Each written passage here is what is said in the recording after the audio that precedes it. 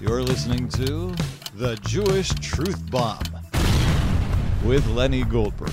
Hi, I'm Lenny Goldberg, and thanks for joining me today.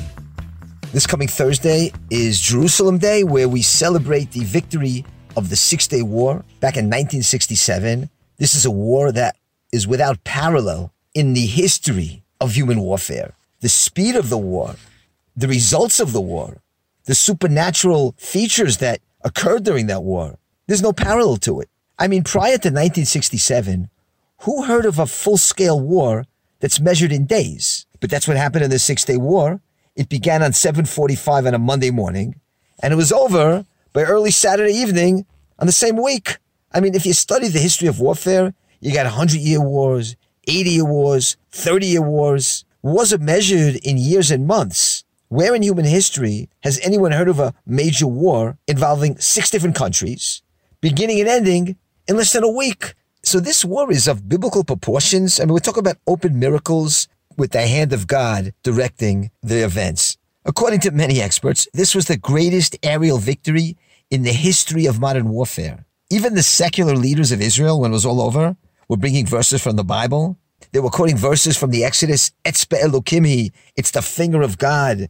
And it really was. I mean, if you compare it to the miracle of Hanukkah, that took over 20 years to finish. And here we have a war in which one tiny country, Israel, is going to face 5 countries, Egypt, Syria, Jordan, with assistance from Iraq and Lebanon, with a combined military might of twice the number of soldiers, 3 times the number of tanks, 4 times more aircrafts. Who thought they had a shot? We're talking about a war that even in the event of victory, most experts were speculating an expected Israeli death toll of as many as 100,000. And yet, there were less than 800 Israeli casualties. We're talking 22 years after the Holocaust. And a lot of people were thinking, here comes another Holocaust. Yeah, Jews all over the world were crying. They're saying, here comes another Holocaust. Because the threat was so real. I mean, the threat was so real that Israeli leaders, they set aside all their personal and political differences to create the first national unity government. So we were unified internally. But the rest of the world, they weren't for us. The United States and other Western countries, they were neutral. And the U.S., knowing that Israel was in a perilous predicament, they warned us, don't fire the first shot. And before the war, when there were all these diplomatic efforts, Israel is trying to convince Jordan, stay out of the war, but to no avail. Before the war was underway and the Arabs were surrounding Israel, you had the Egyptian President Nasser on the radio declaring the following: our aim is to gain control over Israel, and we have a plan to liberate Palestine. Ha, you Zionists! 100 million fighters will destroy you. Be prepared, because 100 million Arabs will dig your graves for you. That's what was broadcasted from Radio Cairo before the war.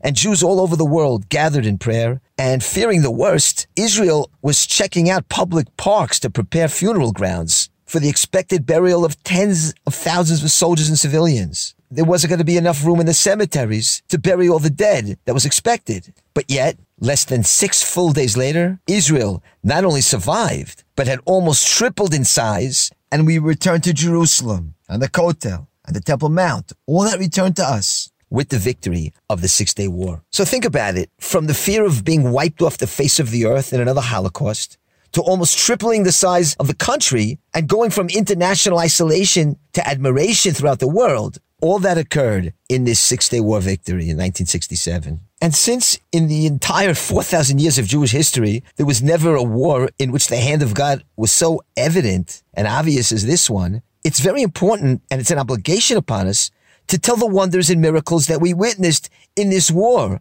because it's a Kiddush Hashem. We want to sanctify the name of Hashem. We want people to know it, to remember it. How can we be grateful for it if we don't know what happened? I mean, we know we won in 6 days, but what about the details? How did it happen?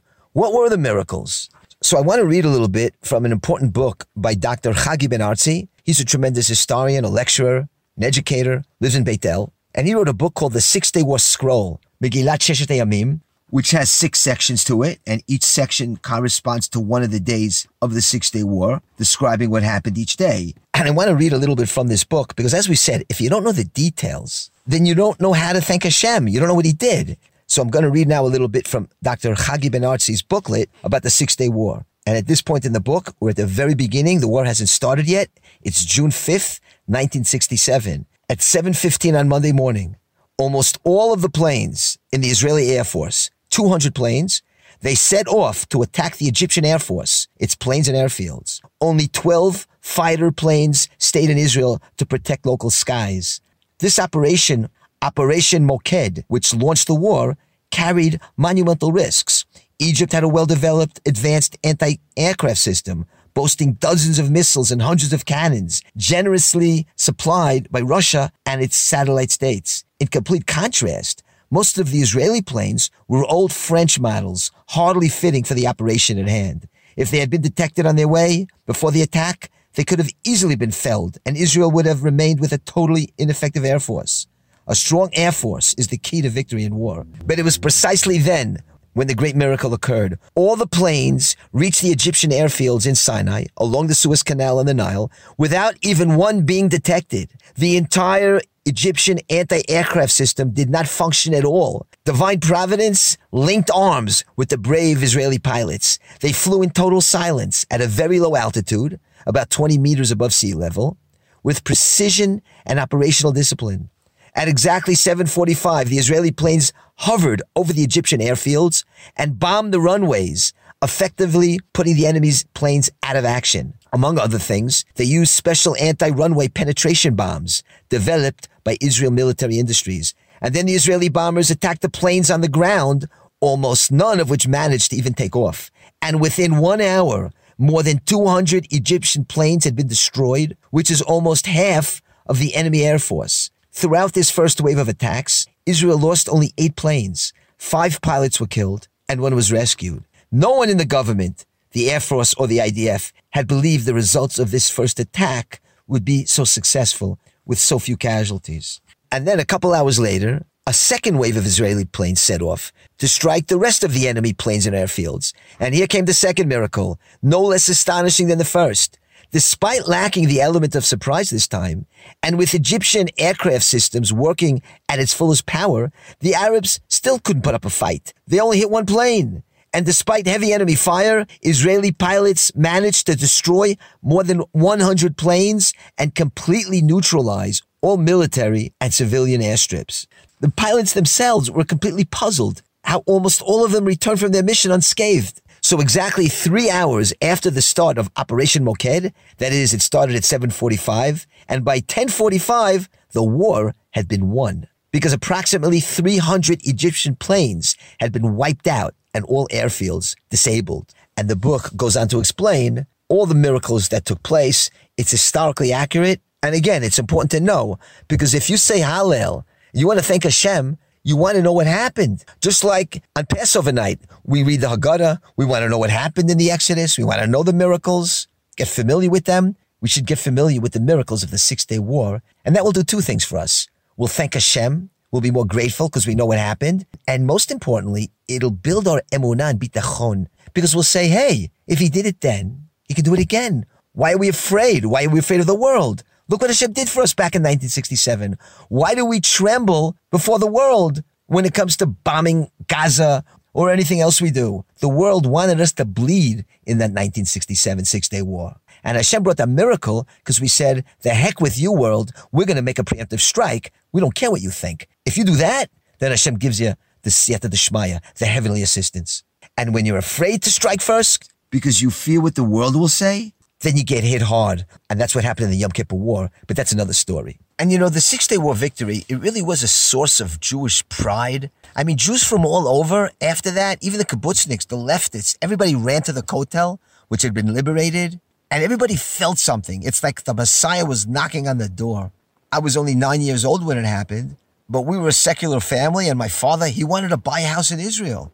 And he also made a trip to Israel. Jews all over the world knew that something miraculous had taken place. Many years later, when I was in college, I remember when Rabbi Meir Kahane came to our campus in America. You know, we were all assimilated secular Jews, and the rabbi wanted to instill into us some Jewish pride. And he mentioned the 6-day war, and he said, who wins wars in 6 days? It took God 6 days to make the world. And on the 7th day, we both rested.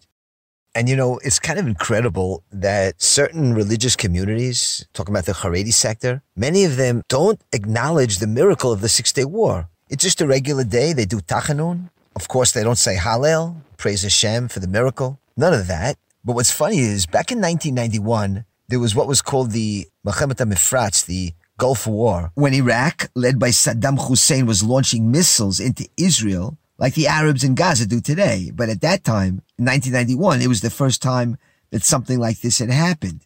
And in January of 1991, sirens were going off, missiles were falling inside Israel, and the Jews were scurrying into their homes, putting on gas masks, putting tape under the door so the gas doesn't leak. In the end, there was no gas.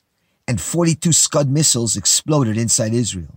And all this happened after Iraq and Saddam Hussein, they invaded Kuwait, and then they started to attack Israel. And there was a real feeling at the time that Israel was under tremendous threat of destruction with non-conventional weapons. We were getting courses on how to put on our masks. As a matter of fact, more people were killed trying to put on their masks or from panic than from the missiles. Anyway, I bring this up because at that time, the Haredi community was talking about the miracle of that 1991 Gulf War, that so few people were hurt, that with 42 missiles inside Israel, it was a miracle that so few people were hurt. What a miracle. And they're right, it was a miracle. And I'm sure people talk today about the miracle in this latest attack from Gaza where one Jew from Rehovot was killed and 27 injured. It's a miracle. But why would they call that a miracle, but not the Six-Day War a miracle? I mean, the Six-Day War miracle was a lot more impressive than the Gulf War miracle. So let me explain to you their reasoning. You see, the miracles in the Gulf War, that's the familiar kind of miracle in the exile. You know, where the big bad goy, the paritz, the king, he issues a decree and the Jews are threatened and the Jews pray to the Almighty and at the last second we're saved. That's a typical Gullus miracle that you see in all your Hasidic storybooks. That's what happened in the Gulf War. The Jews hid in their rooms like cockroaches, hoping everything will pass. And when it was over, hardly anybody was hurt. The 1967 Six-Day War? That's a miracle of a different kind. That's where not only are we saved, but we forge ahead. We take offense. We defeat the enemy and take back the biblical lands that belong to us.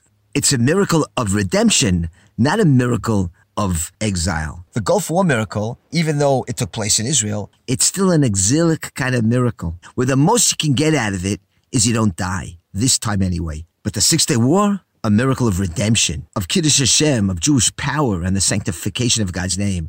And unfortunately, many Jews, so stuck in an exilic mentality after a 2,000-year-old exile, they can't recognize this new kind of miracle where the Jews triumph over their enemies. They can't say Hallel to that.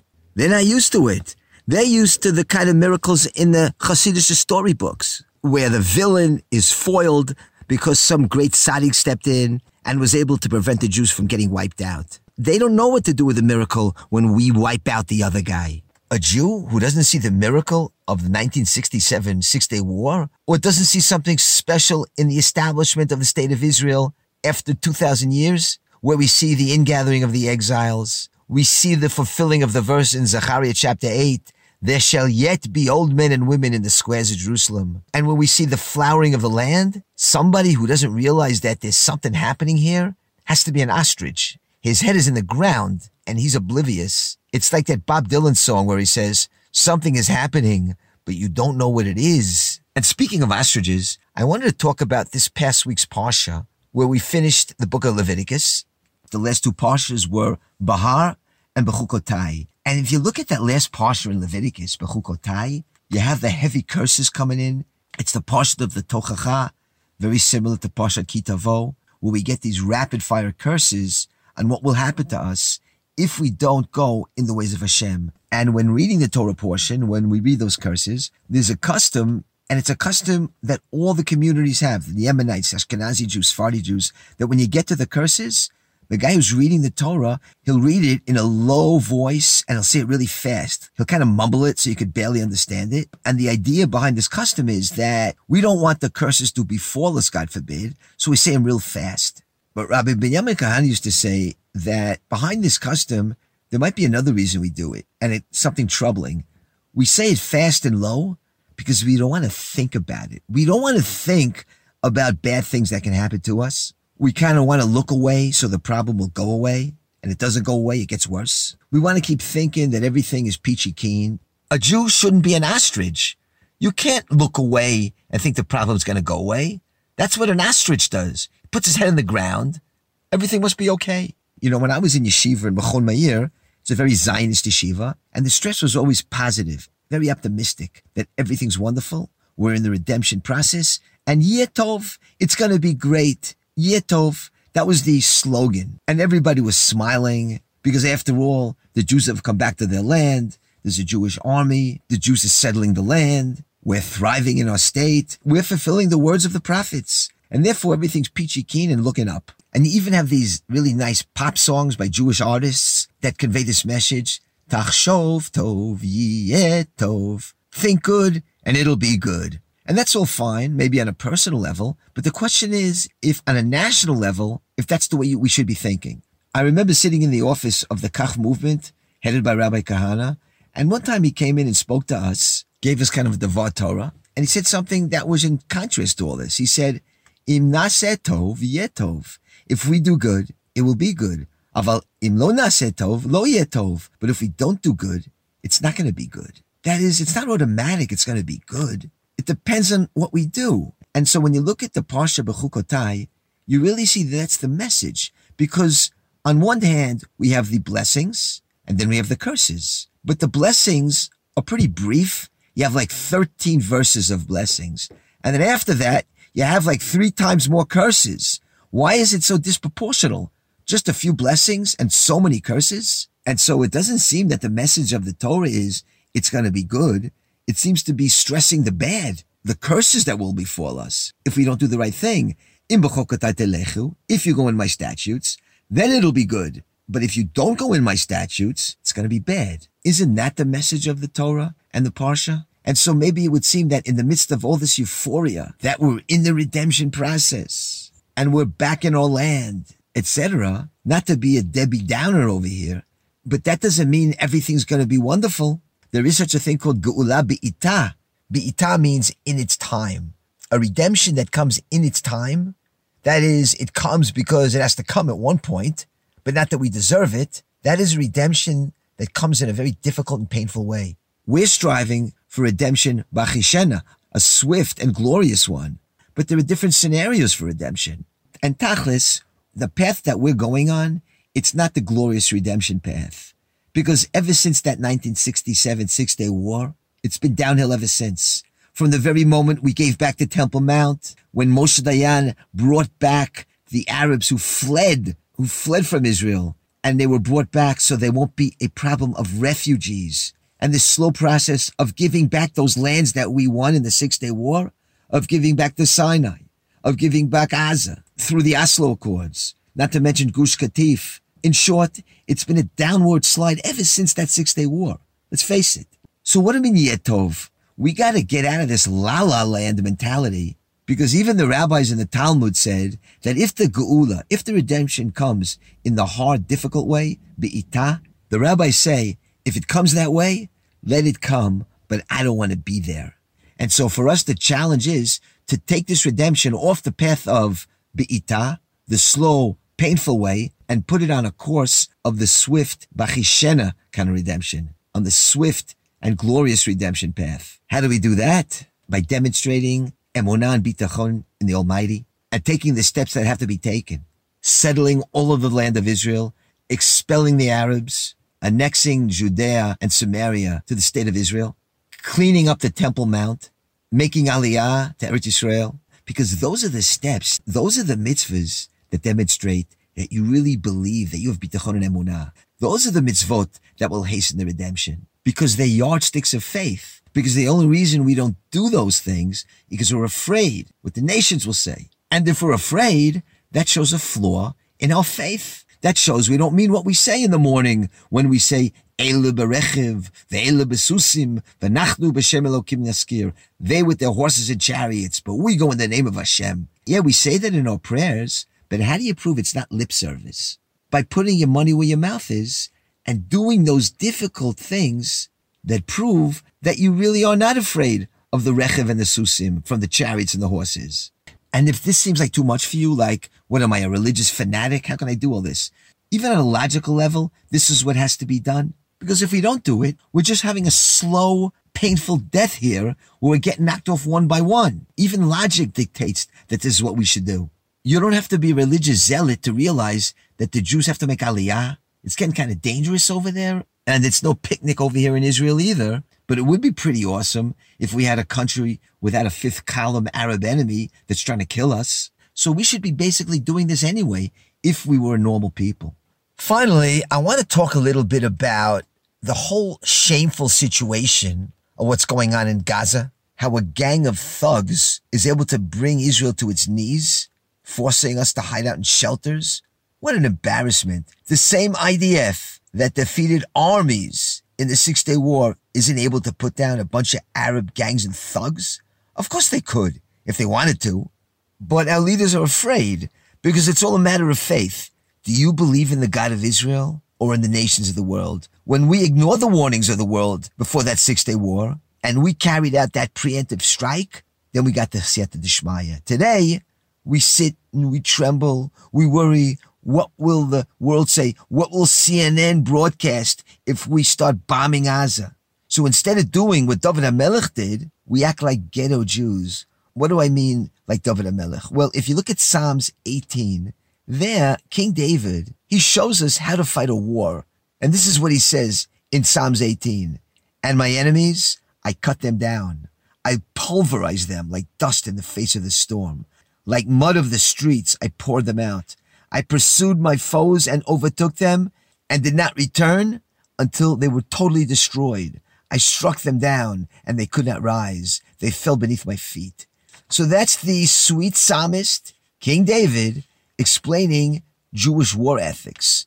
Just to repeat some of those verses, I shall not return until I utterly destroy them. In Hebrew, lo ashuv at kalotam. Now, why does David say that? Isn't that kind of extreme? Because if you don't fight that way, if you don't utterly destroy them, then the most you can ever achieve is a ceasefire, like we just did in Gaza. You fight a war in order to win it so that your enemy won't get up. So you can see that there's nothing in this psalm where David is concerned about hurting enemy civilians. That's just a modern, made-up perversion of Torah ethics. We have to fight the wars like King David did. Lo ashuv ad kalotam.